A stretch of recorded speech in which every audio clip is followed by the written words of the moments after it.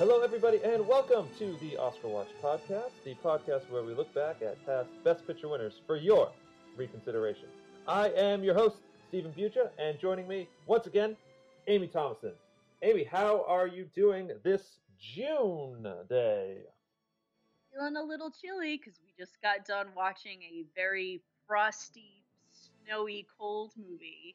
Yeah, and if there's one thing we can definitely say about the movie we are talking about today is that the person who does them really makes you feel the location, and for that we appreciate it. Today, for your reconsideration, we are discussing the 1965 Best Picture nominee, Dr. Zhivago.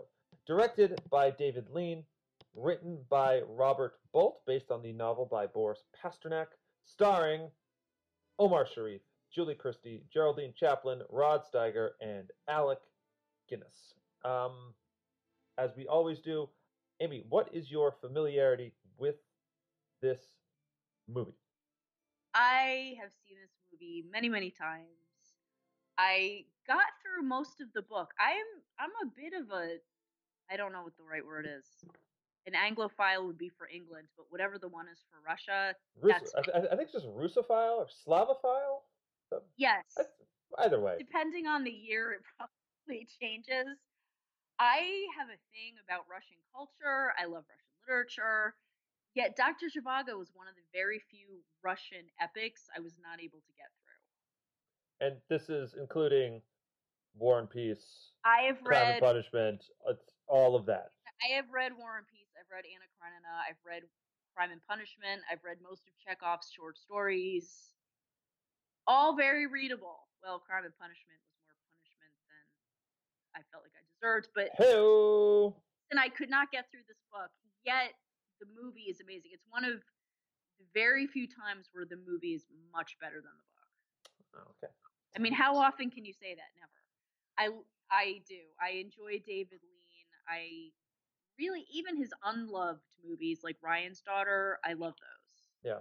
The man who had to direct a film, and got to give some credit to Robert Bolt because he's an amazing screenwriter as well. Yes. He always does good stuff. Yeah, he did. Lawrence of Arabia. Yeah, he did Lawrence of Arabia. It is a very. It seems like a very ponderous tome to cut down, and anyone who can do that, kudos to them. David Lean is very interesting because he started out not doing what we count as David Lean movies. He did. I think he did. What did he do? He did Oliver Twist at one point back in the Great Expectations. He was more classical, and then he found success with Bridge on the River Kwai, won the Academy Award then, followed that up with one of the greatest movies of all time, Lawrence of Arabia, won again, and this was the third act, I believe, in this like string of epic David Lean.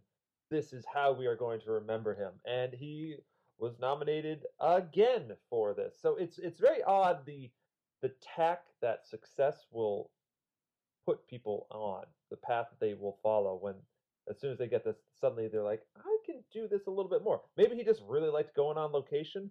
Not entirely sure, but there's a definite break between David Lean movies and the pre-David Lean, but still directed by David Lean filmography of the 40s. Side note, though, many of those movies are excellent as well. I saw A Brief Encounter recently.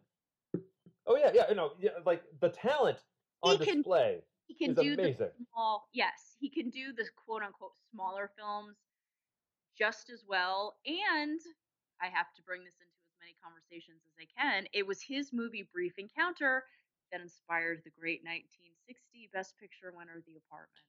Ah, there we go. It always comes back. Because if you Billy Wilder talk, he says, it's a movie about, an affair, and there's some guy's apartment. And I thought, why don't I do a movie about the guy's apartment, the guy who owns the apartment, where the lovers have their affairs? Here we go. And there we go. So thank you, David Lean.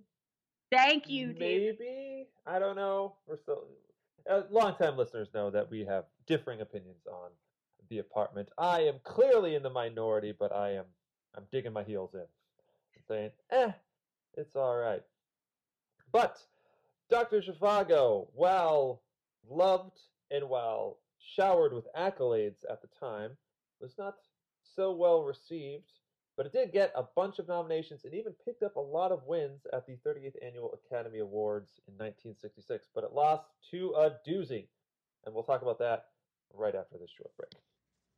The winner is Maurice Jarre for Dr. Zhivago.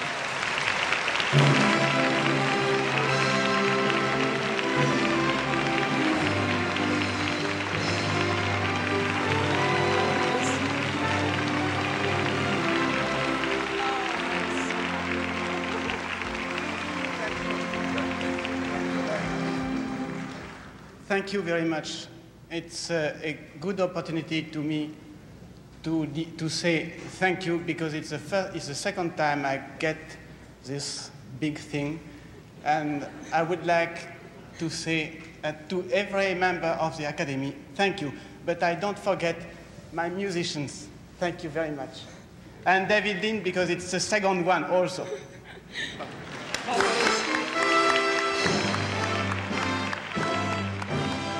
The 38th Annual Academy Awards in 1966 was a doozy of a competition between two acclaimed and well-received and highly successful movies that featured pretty scenery, shall we say. The ultimate winner was The Sound of Music. Former co-host Alex and I discussed that movie back in 2016. I retain that it is 2/3 of a good movie, and that the music is unquestionably one of the greatest soundtracks of all time. Just amazing. But the rest of the movie is kind of, and it's like it's a crappy love story, and then the Nazis show up and like, oh, this took a turn. I don't get what's happening. But Amy, what are your thoughts on The Sound of Music while we're here? It's hard for me to really judge it objectively because I've seen it at least once a year since I was little. But like, even, my friends and I used to play The Sound of Music. We used to reenact the 16 going on 17. I always got stuck as being the guy because Right. I was taller than my friend. But Of all the songs to like, she danced. First of all, okay, Liesel's wearing that pink dress, right. which I'm old and I still love that dress. And she's so lovely. That actress died, I think, last year. I don't remember what her name was, but she died like a year ago. And she was so lovely. And she, and the dancing in the rain in a gazebo, that was everything to me when I was a kid. That was like every romantic fantasy of mine, my young self, all in one scene. And it's lush and it's beautiful. And it is the only case where the movie version is a gajillion times better than the actual show. I've seen the actual show. It's pretty dreadful. Not even Grease? I would say Grease is a better movie version than the show version. I have issues with the movie Grease. I'm the one American who thinks that that's a bunch of crap. Okay. The movie is different than the show. I like the show more than I like the movie. But that's neither here nor there. So I have all these great memories of The Sound of Music, of and watching it with my friends and just kind of getting swept away. So I can't really objectively as a film. But I will at the end of the podcast. Fantastic. Because I grew up and I saw Dr. Zhivago and I was like, damn. Mm-hmm. Yes, Dr. Zhivago was nominated for 10 Academy Awards. Picked up 5. What were they? It picked up Best Art Direction, which, hands down, the Best Cinematography, Best Adapted Screenplay, Best Costume Design, and Best Score by Mr. Maurice Jarre, who is long gone, but if I had somebody score my life, I would want it to be Maurice Jarre. Yes. The soundtrack was one of the most successful soundtracks released at the time because of Lara's theme.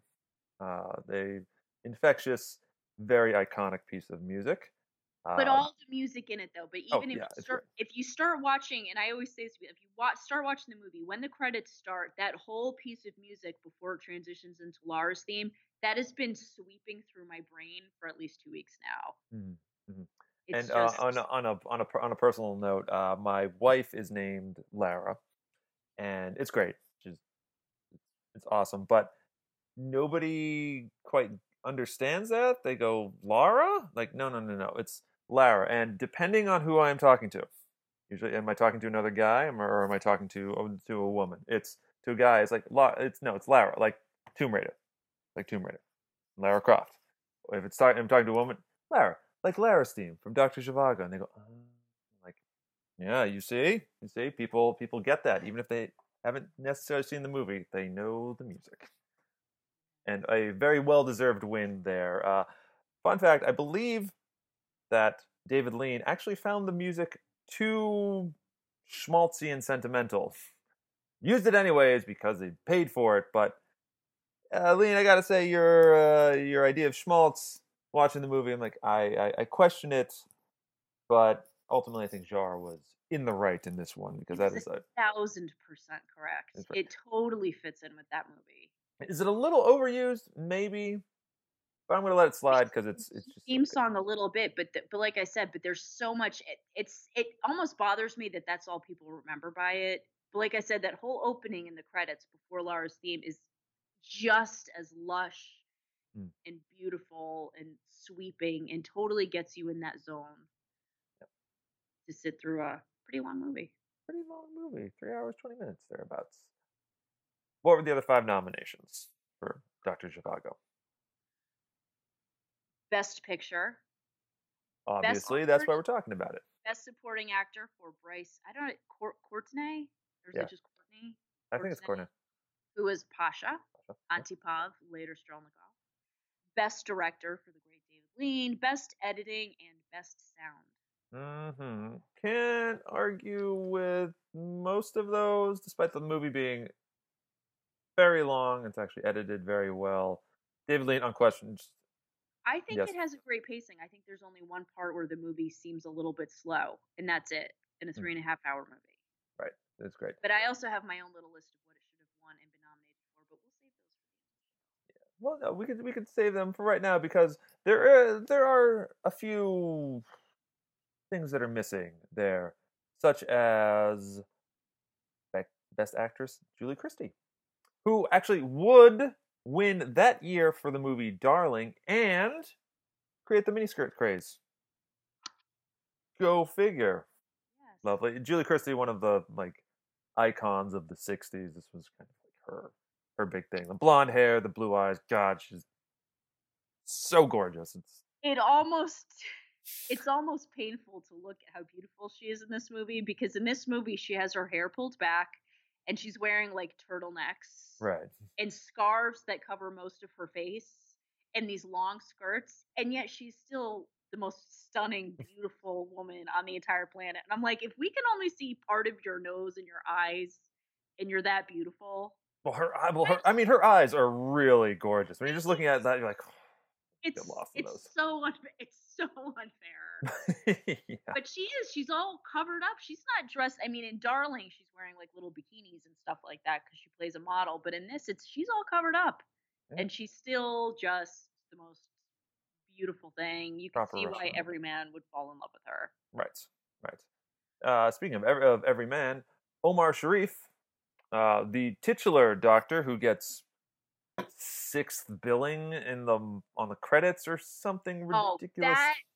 You have issues. And I want to go back, buy the rights to the movie, re-edit it, and either have it as all of the characters and Omar Sharif as Dr. Zhivago at the end, right? Or he gets top billing and then everybody else. But even then, they show all the actors, and he's not even on that first list. No, he's on the second list, somewhere in the middle, but closer to the bottom. And I was like, what the hell, David Lean? Right. I think I remember watching it. Wrong. I remember watching going, is this? I think this is in alphabetical order, and that's some bullshit because I think we know the issue there is that Omar Sharif is not a white guy. He passes for one. You're like, oh, he's clearly just he's a Russian dude. He's not, and that would be weird. You can't have Omar Sharif, titan of cinema, of Middle Eastern cinema, headlining a movie like this. You can't. It's absurd, ridiculous. It's some studio politicking bullshit. It makes me so irrationally angry. My blood's boiling a little bit just thinking about this. And where was his Best Actor nomination? That's what I'm talking about. That's what we're saying. We're saying you missed out on that. Like he, it's amazing. He is an amazing actor. Yes, indeed. Everything I've seen him, and I've only seen him in 3 things, but he was wonderful in all of them. What's the third thing? Lawrence of Arabia. This. Lawrence of Arabia, Funny Girl. Oh, yeah. Played Nikki Arnstein. Yes. Beautiful, beautiful name. And finally, I think missing out on Rod Steiger for Best Supporting Actor for Komorowski. I've got 2 more. You got 2 more. Whoa. First of all, I don't think, again, sometimes when you think about a movie and then you look at who was nominated, and very quickly, sort of like in The Apartment, that the guy who played the doctor was nominated for Best Supporting Actor, but like not Fred McMurray. That was weird. Just like, what? And when you think about this movie and then you go look at the nominations and you see, okay, Pasha was nominated. Okay. But that Rod Steiger, who does so much heavy lifting in the movie, was not nominated. I would also nominate Geraldine Chaplin. Mm-hmm. And I would nominate it for makeup and hair. Because when Sharif is when Dr. Zhivago comes in from the cold and he's literally got icicles on his mustache, he looks like he just came in from the frost. I mean, they look beaten down and freezing cold. And the hair and the makeup, definitely. A very cold movie. I just wanted to. It was 80 degrees when I watched this over a couple days, and I'm like, I just want like a hot chocolate. Just please help. But like in the aging and the icicles on his eye, and it's subtle. It is. But there's a scene, and I'm probably skipping ahead, when he looks in the mirror when he gets back to Laura's house after he's walked home, and he looks at himself and his eyes are like bloodshot and he just looks beaten and ragged. It's very powerful. It's great visual storytelling from one of the great visual storytellers in the history of the medium, David Lean, of course. So Dr. Zhivago went 50-50 on that. Most of the things it lost to Sound of Music, although I think Best Supporting Actor was not coming to me now, but anyways. Wasn't it for 1,000 Clowns? Yes, 1,000. Thank you, 1,000 Clowns. Also nominated for Best Picture. That's why you keep me around. That is, I have a book at the top of my head. literally in arm's reach, and I'm just not even looking at it because it would make sound, and can't have that. Anyways, we've gabbed enough. Let's take a break, and then talk Dr. Zhivago. Are you the poet? Yes. I used to admire your poetry. Thank you. I shouldn't admire it now. I should find it absurdly personal. Don't you agree? Feelings, insights, affections, it's suddenly trivial now. You don't agree. You're wrong. The personal life is dead in Russia. History has killed it. I can see how you might hate me. I hate everything you say, but not enough to kill you for it. You have a brother? Yevgraf? Yevgraf, yes, the policeman. I didn't know that. Perhaps not, a secret policeman. Did he send you here? Yevgraf? Oh, Yevgraf's a Bolshevik. I don't know anything about these things. Oh, you know a great deal. When you came in, you recognized me. How? Has someone shown you photographs? No. I am certain that you recognized me. I've seen you before, Commander. When? 6 years ago. Go on. Christmas Eve, You were there? Or has someone told you this? I attended to the man who was injured by your wife. Why do you call her my wife? I met her again. We served together on the Ukrainian front. If she's with you, I'm sure she'll vouch for me. I haven't seen her since the war. She's in Yuriatin. Yuriatin? The private life is dead. For a man with any manhood. most folks may be unfamiliar with the plot of Dr. Zhivago. So, Amy, what is the movie about? It is a sweeping saga of the changes in Russia from the revolution to the Civil War, Mhm. and how it affects a single man, a doctor and a poet, and his life and his love. Wouldn't we all want to be a doctor and a poet? That seems delightful. We're gonna start with the background. It's a film that takes place during the early days of the revolution, to the revolution itself, killing of the czar, onto the civil war that really sent the Russians to towards their Soviet communism and all the hardships that entailed. You're a fan of Russian literature. How familiar are you with the history of the Russian Revolution? Pretty familiar with it. And Okay. what I think this movie does is, for those of you who don't know, brief little history lesson on Russia coming up. Here we go.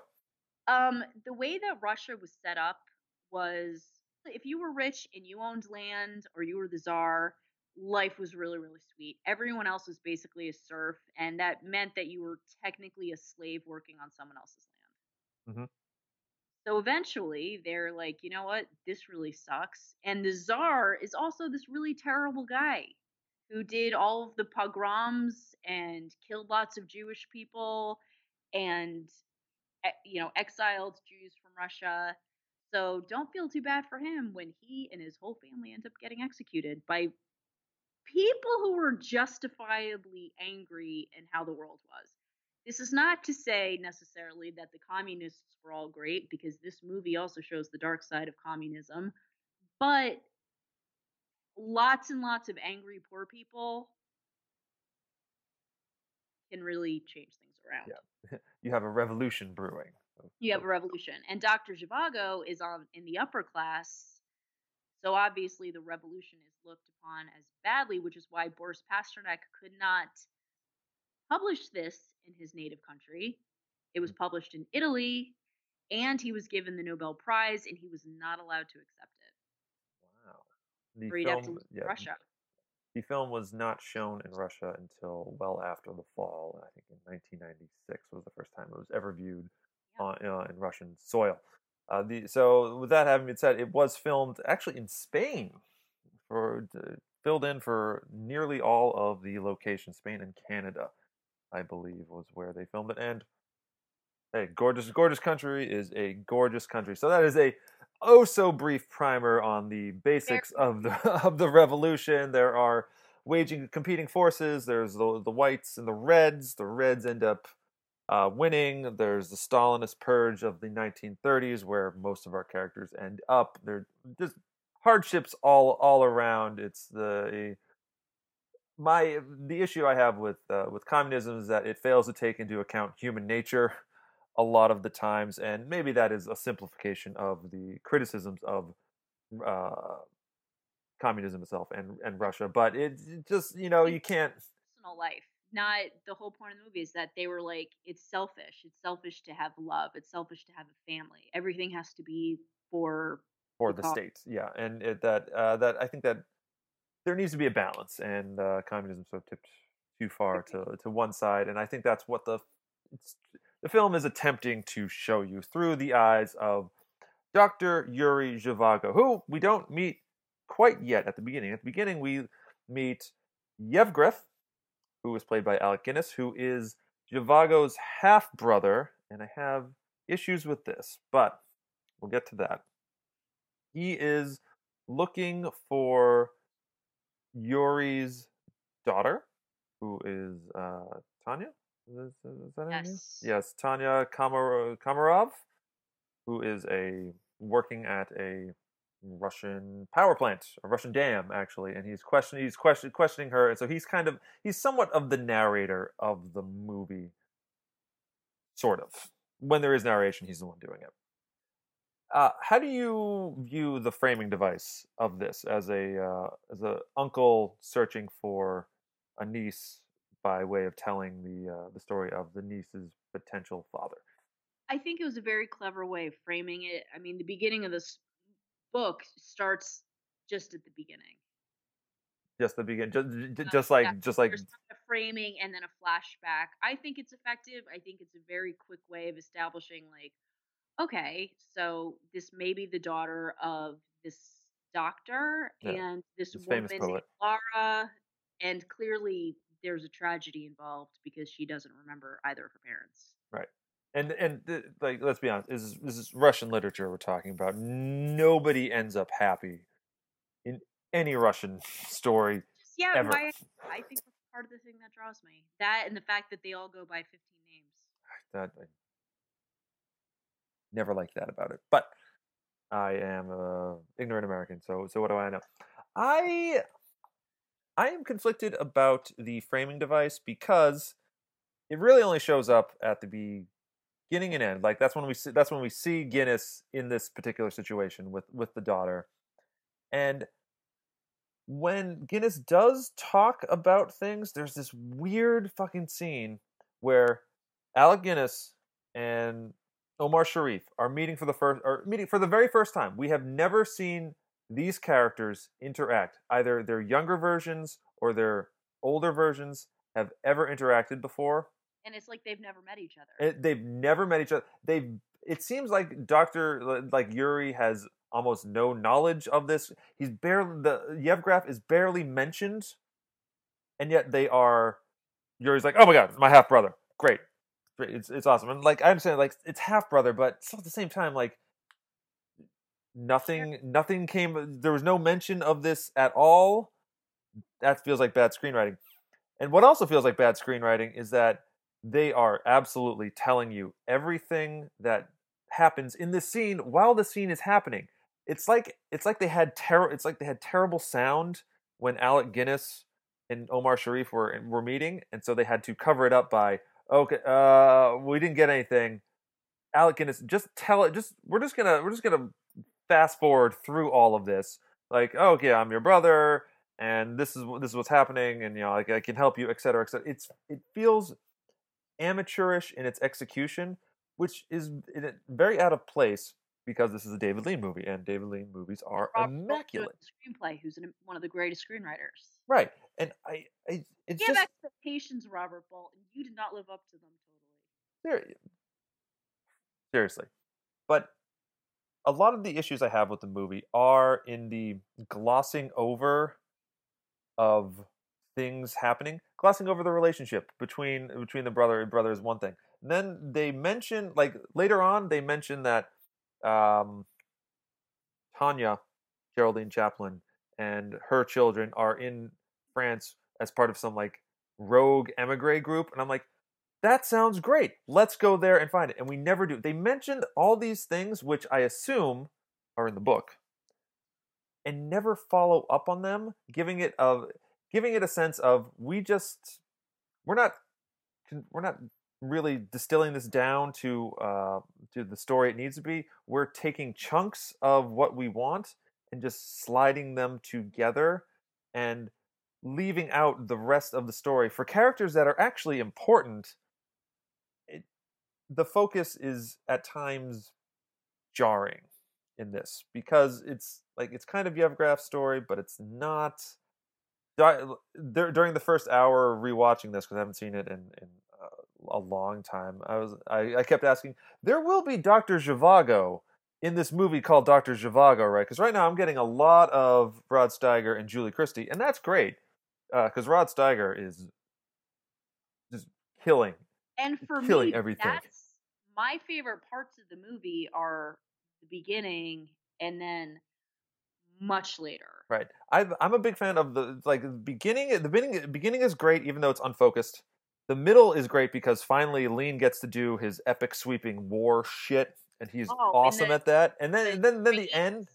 And then the end, it becomes the schmaltzy romance, and you're like, but then Komorowski returns. Schmaltzy romance, but that's the thing, and it's hard because there is so much. There's so much because it's getting into the history of Russia, which right. but it's doing it in such a simple way that I can't. It's hard to. Some critics were saying they boil the Russian Revolution down to a series of inconveniences, such as he can't find firewood. Seats on a train are very difficult. When I think really what Zhivago is supposed to be doing, he's supposed to be taking us through the revolution. But he still never seems to really be affected by it, despite having to go through all these hardships. He's just bouncing along like a bumbling idiot that he is. He's sort of the Forrest Gump. And also, seriously, does nobody even try a Russian accent? Nobody. They're just like, no, Alec Guinness is like, I'm doing an English accent. I'm Alec Guinness. Fuck you. No, I respect that choice, because if you can't do a Russian accent, just scrap it. If you can't do a Russian accent, don't try and appear in a very Russian There's no book. There's no actor in the entire movie who has any ancestry with Russia. I know. It's weird, and I'm not going to claim like only Russians should be in Russian movies, because that's absurd. But Alec Guinness, come on. Do I get Rod Steiger not even giving a shit? Alec Guinness. Yeah. Faisal Alec Guinness. Yeah. Or Jewish Fagin Alec Guinness. Like, okay, fair enough. Stick him in a lot of places where he does not belong. I think out of all of the roles that he's played, playing Yevgraf is his least offensive. I will cop to that point. Absolutely. Okay, so you know what I found the most interesting parts of this movie was the when they focused on Komarovsky, played by the great Rod Steiger, and Pasha, Courtney, who would later go on to become Strelnikov. Honestly, when I was watching this, because most of this movie kind of faded in my mind. I just knew it as like, oh, this is a really good movie. And they talk about Strelnikov. I'm like, oh, I should Wikipedia Strelnikov. Like, who is that? And then when you see Pasha on the train with that cool scar, I'm like, oh shit, Pasha's alive. Oh, he's become a bad guy. This is so cool. Yes, awesome. What I like about him is that these two men represent the revolution itself. They are actually in there changing stuff, for better or worse.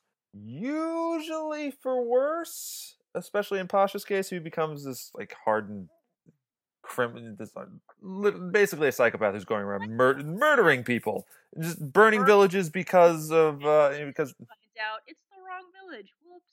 Yeah, like, oh well, they must have done something wrong. Like it's very interesting, because he's this great, he's an idealist. He believes in the revolution, and now he's getting caught up in the things that really made the revolution fail after so short a time, and would continue to dominate Russian life. Very interesting stuff. I wish they would focus on that, because I like characters who really try and affect their story. They go about and they actively move the plot. Because Dr. Zhivago, I'm gonna admit it right here.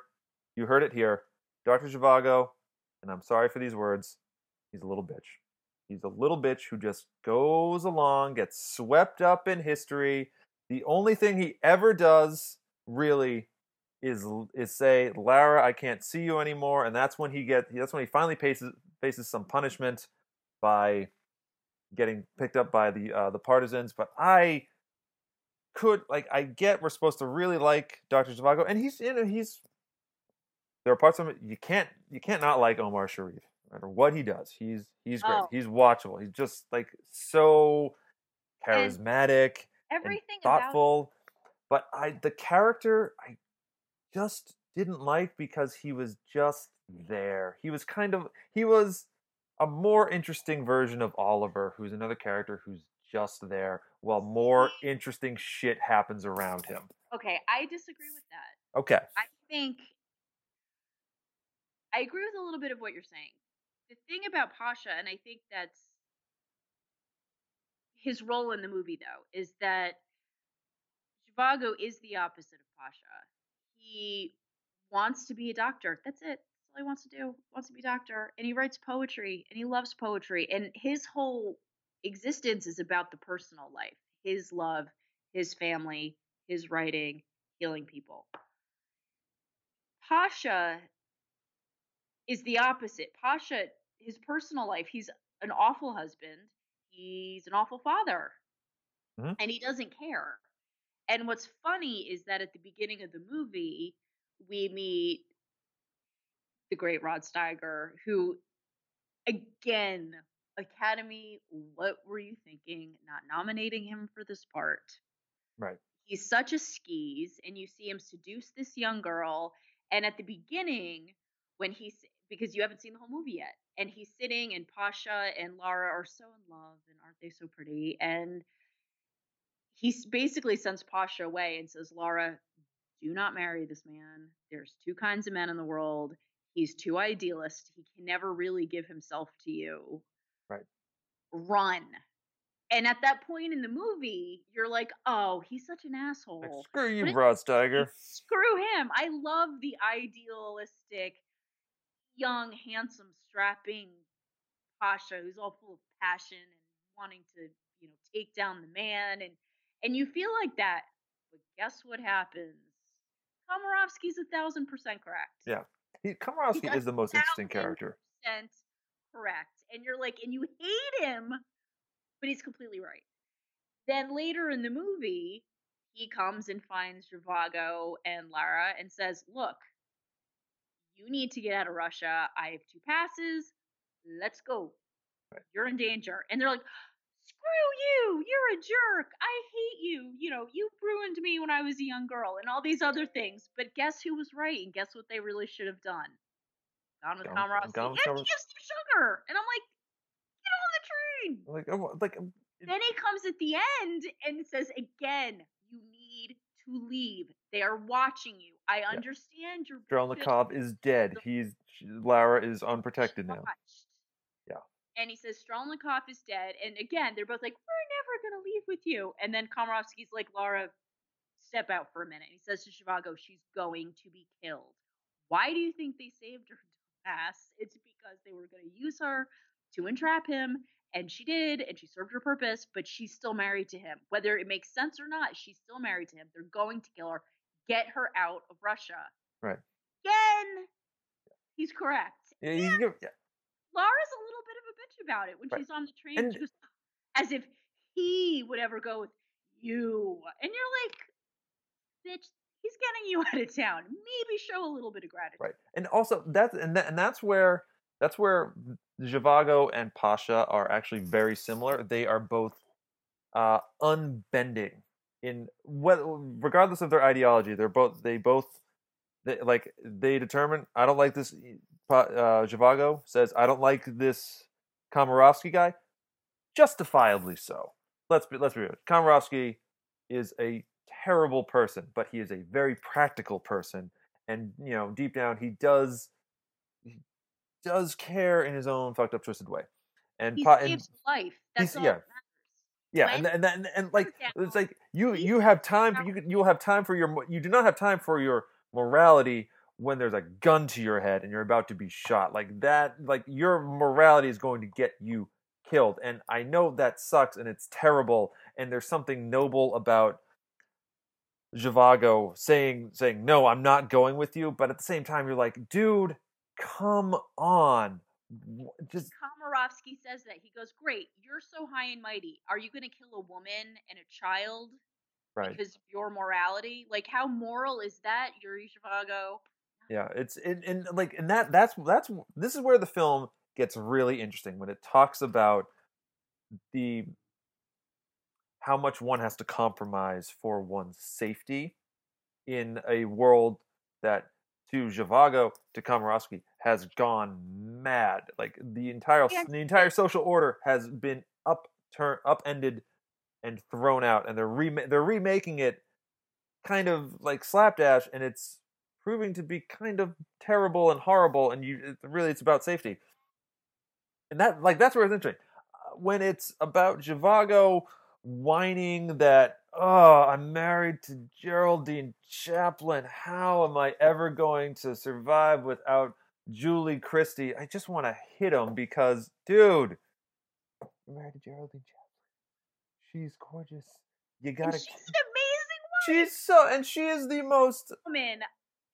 We need to talk about Miss Thomas. Yeah, we do now. Let's talk. You have a question for me about this. What's going on? About Rod Steiger's character. Okay. He ends up raising Zhivago's child.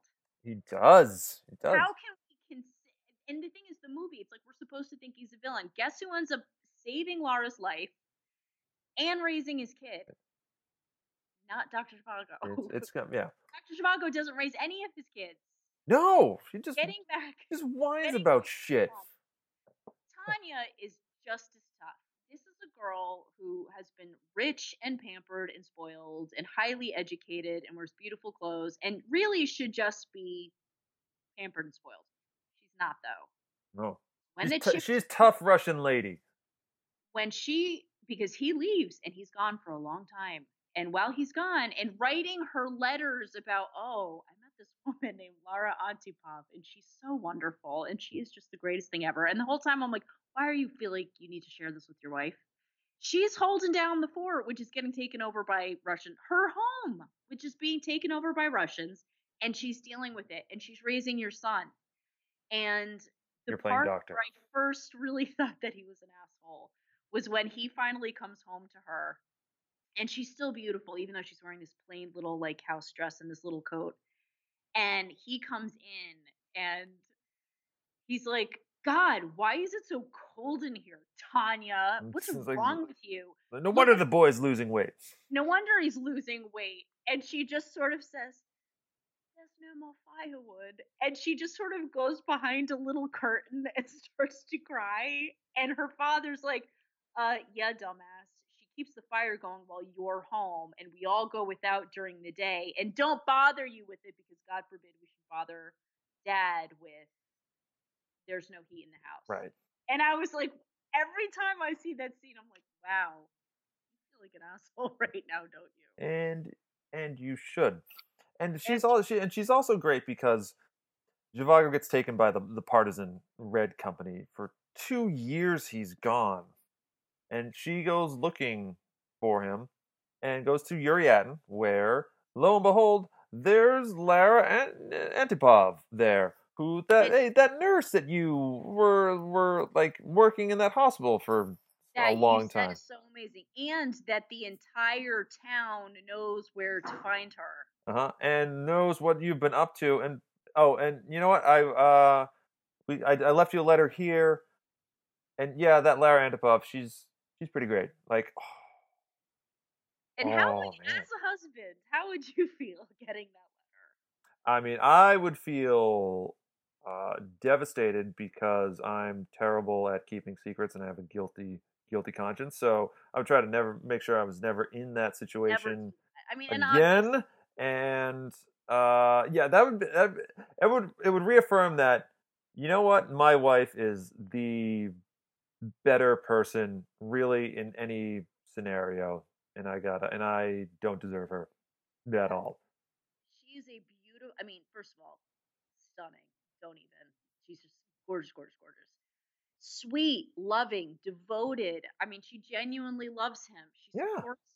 She supports him. And that she still says to him, like, my darling love. And that his first reaction is not to, like, walk to Paris and like beg her forgiveness. Right. No, he's never gonna leave Russia. Why? He's useless in Russia. He's useless. He's useless everywhere. I don't understand. Like when at the end, when Rod Steiger, Komorowski comes and takes Lara away, and there's the whole issue with you can't fit all the people on the sled, and Zhivago will come by later. I have to go get my bag. Right, or some contrived bullshit, and I think the film really wants you to feel like, never gonna see her again, and he has to leave her. But when you think about it, why does he have to stay? Why? Okay, he doesn't. So he doesn't go with Lara. Like, he's gonna go to Paris, right? Because clearly that's where his wife is, and she's in trouble. She's with some dangerous emigre organization. Like, sure, let's have another half hour of that movie because Yeah, that's where your actual like married to son and sort of stepdad who raised you and took care of you. They're Right. all in Paris. And what does he do? Bitches out. He doesn't. He goes after neither. He is just resigned and just waffles through the rest of his miserable, stupid life. This is where it's different in the book, though. Oh, is it? In the book, there's some like other woman that he goes and stays with. I don't know if he actually has a love affair with her, but like there's some other woman and he's with her for a while, just to kind of interject. Good Lord, I get it. That mustache does things. And just like I feel like God, I wish I could pull off that mustache, Omar Sharif, but you rock a mustache. I really couldn't. It's Sharif mustache, but it is in fact a mustache. It's just I don't want to shave all the time because I'm a wolf man. It just grows back quickly. But but see, no, this is him. Like he doesn't. This is Zhivago. He doesn't choose anything. He just says, "Well, Lyra's gone because I'm not going with that Komarovsky, and I stuck it to him. Ha ha ha." And Paris is far, and it's hard to get out of the country. So I'm not going to do anything. And 8 years later, I'm going to die pathetically on the streets of Moscow. We're here now at this end. We'll just talk about what do you make of what I will call the Padme Amidala dying of a broken heart, but slightly better because it's actually a heart attack death scene. That was a Revenge of the Sith reference. I've never seen it. Oh my God! Damn it, woman. Anyways, what do you make of his death scene? Other Star Wars movies. I've just seen the original 3. It's kind of a cop-out ending. Yeah. And of course, not only does he die of a heart attack on the streets, but he sees Lara / thinks he sees her. Yeah, he sees a blonde, blue-eyed Russian woman, and that does not narrow it down at all. At the very least, he thinks it's her, but I kept trying to squint and like I kept rewinding it to be like, is that actually her, or is he like hallucinating? But he thinks he sees her, and everyone else sees him falling on the street except for her. Somehow she totally misses this, and he just like drops dead. And just drops dead. But it's this overly dramatic, like hitting the window, and like he can't talk, and it's just so very silent movie. Yeah, it's amateurish, and I will say David Lean, like the David Lean we know, he's very good when it comes to the man shit. Lawrence of Arabia it's a British soldier who rides across the goddamn desert that nobody said he could, and like because Moses did, and it's like he's a very masculine filmmaker.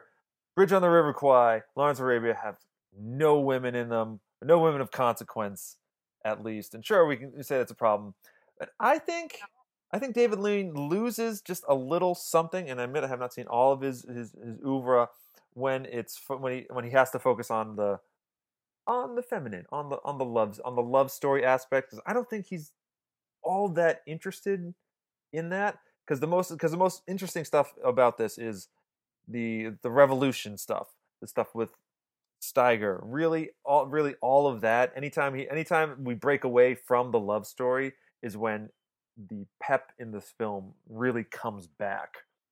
And I was wondering your thoughts on that, because you've seen more of more David Lean than I have.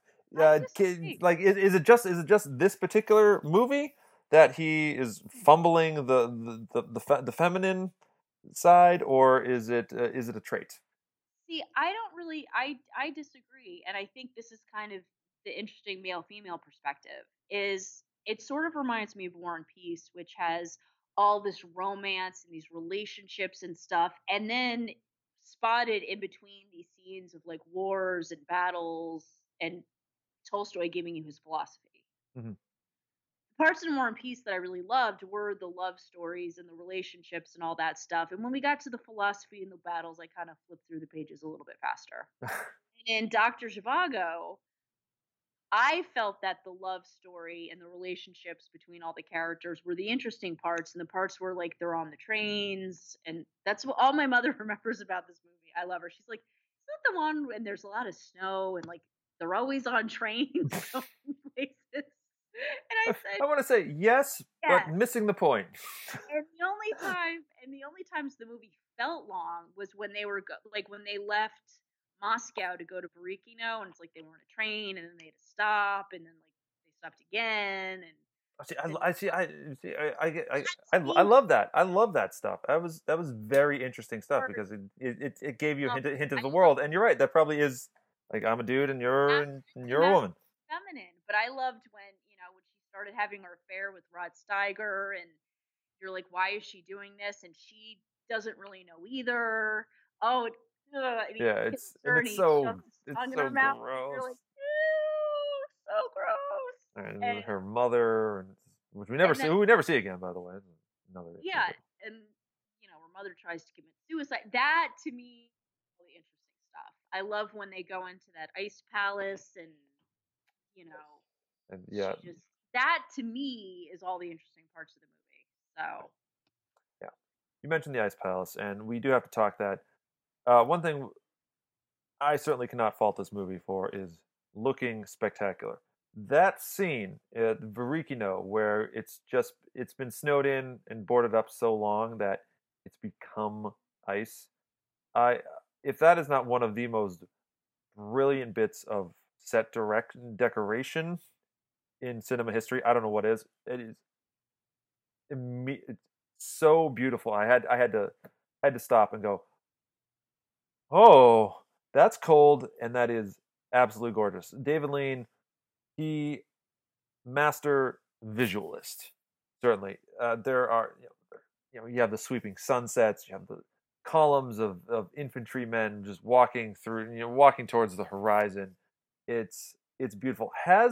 Visually, has the film held up over the last 50 years? Without even a question. And I think what was tough about this year at the Academy Awards is people can say that the Sound of Music is schmaltzy or whatever. I'm not going to argue it. I will. Personally I love will it. say it. No, and the thing is, and I still love it. It doesn't like offend me. I'm not going to be like, no, it's actually very deep and provocative. It's not. It's a beautiful film though. Yes. It's beautifully, the scenes in the convent and stuff. I mean, it's equally a visually beautiful film when they're filming in Austria and Vienna and Salzburg, and it's gorgeous.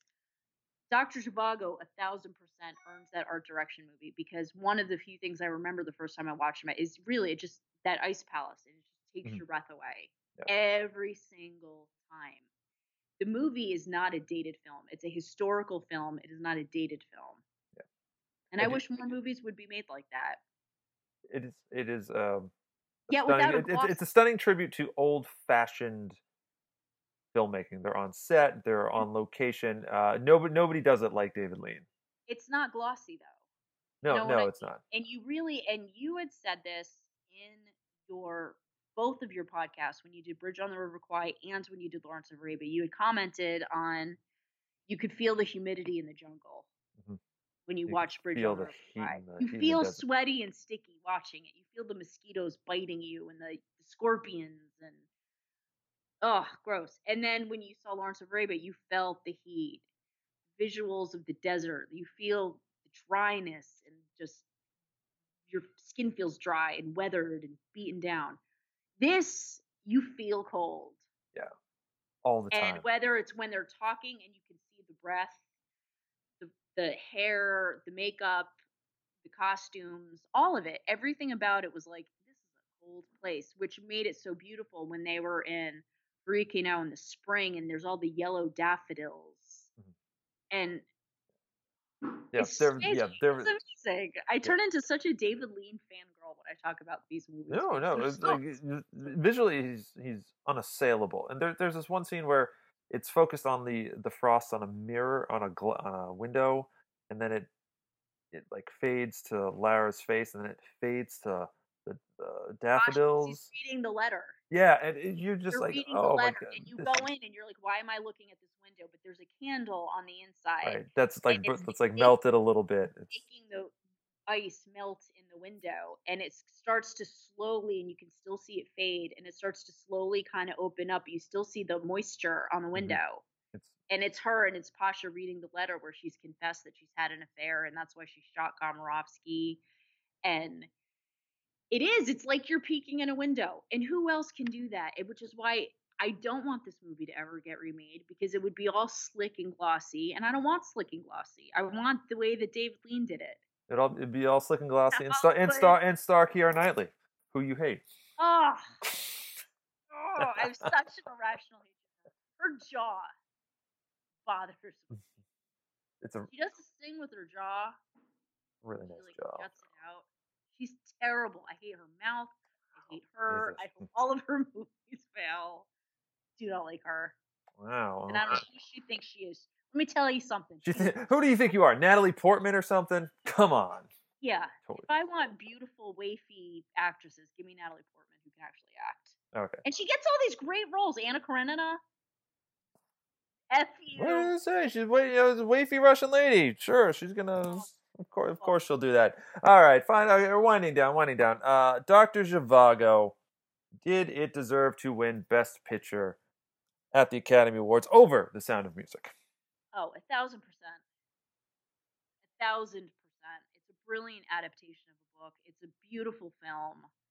It still totally holds up. And even if, as we talk about, this was a little weak and that was could have gone in a little more detail, I don't even care. This is still one of the greatest movies ever made. Hands down. Okay. I believe in the Sound of Music podcast, I said that, yeah, Dr. Zhivago should have won. And it's not that. I think this is a case where neither film really excites me. Certainly, Dr. Zhivago, I was struck by, this is not doing it for me the way it did for me back in the day. Neither film excites me so much, but I would give the edge slightly to Dr. Zhivago. Although the music and Sound of Music makes a very strong case for being up there. Even as The Sound of Music is like a lifelong passion of mine, I think it pales in comparison. Yeah, ultimately, I think Dr. Zhivago feels it's not the most complete movie, but it feels more complete and well structured than The Sound of Music is, because I really just can't stand and then all the bad stuff happens 2 hours into it, and we have another hour to go with all the Nazis. I don't quite like that. So yeah, I'll give it to Zhivago, but mostly on the weakness of Sound of Music and not necessarily on the strength of Zhivago. So. It's in very. I'm not gonna lie.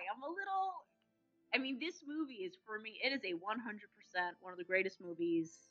Top 10 on the Amy Thompson 100 or top 50. Top 50. Okay. Top 10.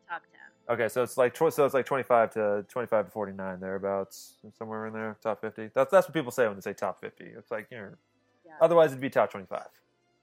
Yeah, no, it's not my top 50. Okay. Well, that has been fun. I'm glad we got to talk about this one. Especially, it's nice to feel something cold in the heat of the summer that we are currently in. Thank you so much for listening. If you have thoughts on Dr. Zhivago, please let us know. Write us at OscarWatchPodcast@gmail.com or find us on social media. Find Amy. She will talk to you on Facebook till the cows come home about mostly anything before the 1980s. Certainly don't talk to her about Star Wars. She's only seen 3. But do find us on Facebook. We love chatting with you, our fans, and you are not fans, too. If such people exist out there, I like to think you don't. Next week, in honor of the sequel, The Incredibles 2, we will be watching the best animated film, The Incredibles. As part of that. Finally, a movie that I can see in one go. Yay. Looking forward to that. I'm curious to see how this is held up. It's a movie my wife hates. I only saw it once. This will be interesting. I don't remember particularly loving it. I was like, it's nice. Okay. Well, there are lots of issues with this movie that have been brought up over the years, and I look forward to diving into that with you. Amy Thomason, where can folks find you? A. Thomason 11 on Twitter or on our Facebook page, which I love. Yes, Message he's me, great. chat with me. Love He's it. great. You're great. Have fun. And until next time, we'll see you on the red carpet.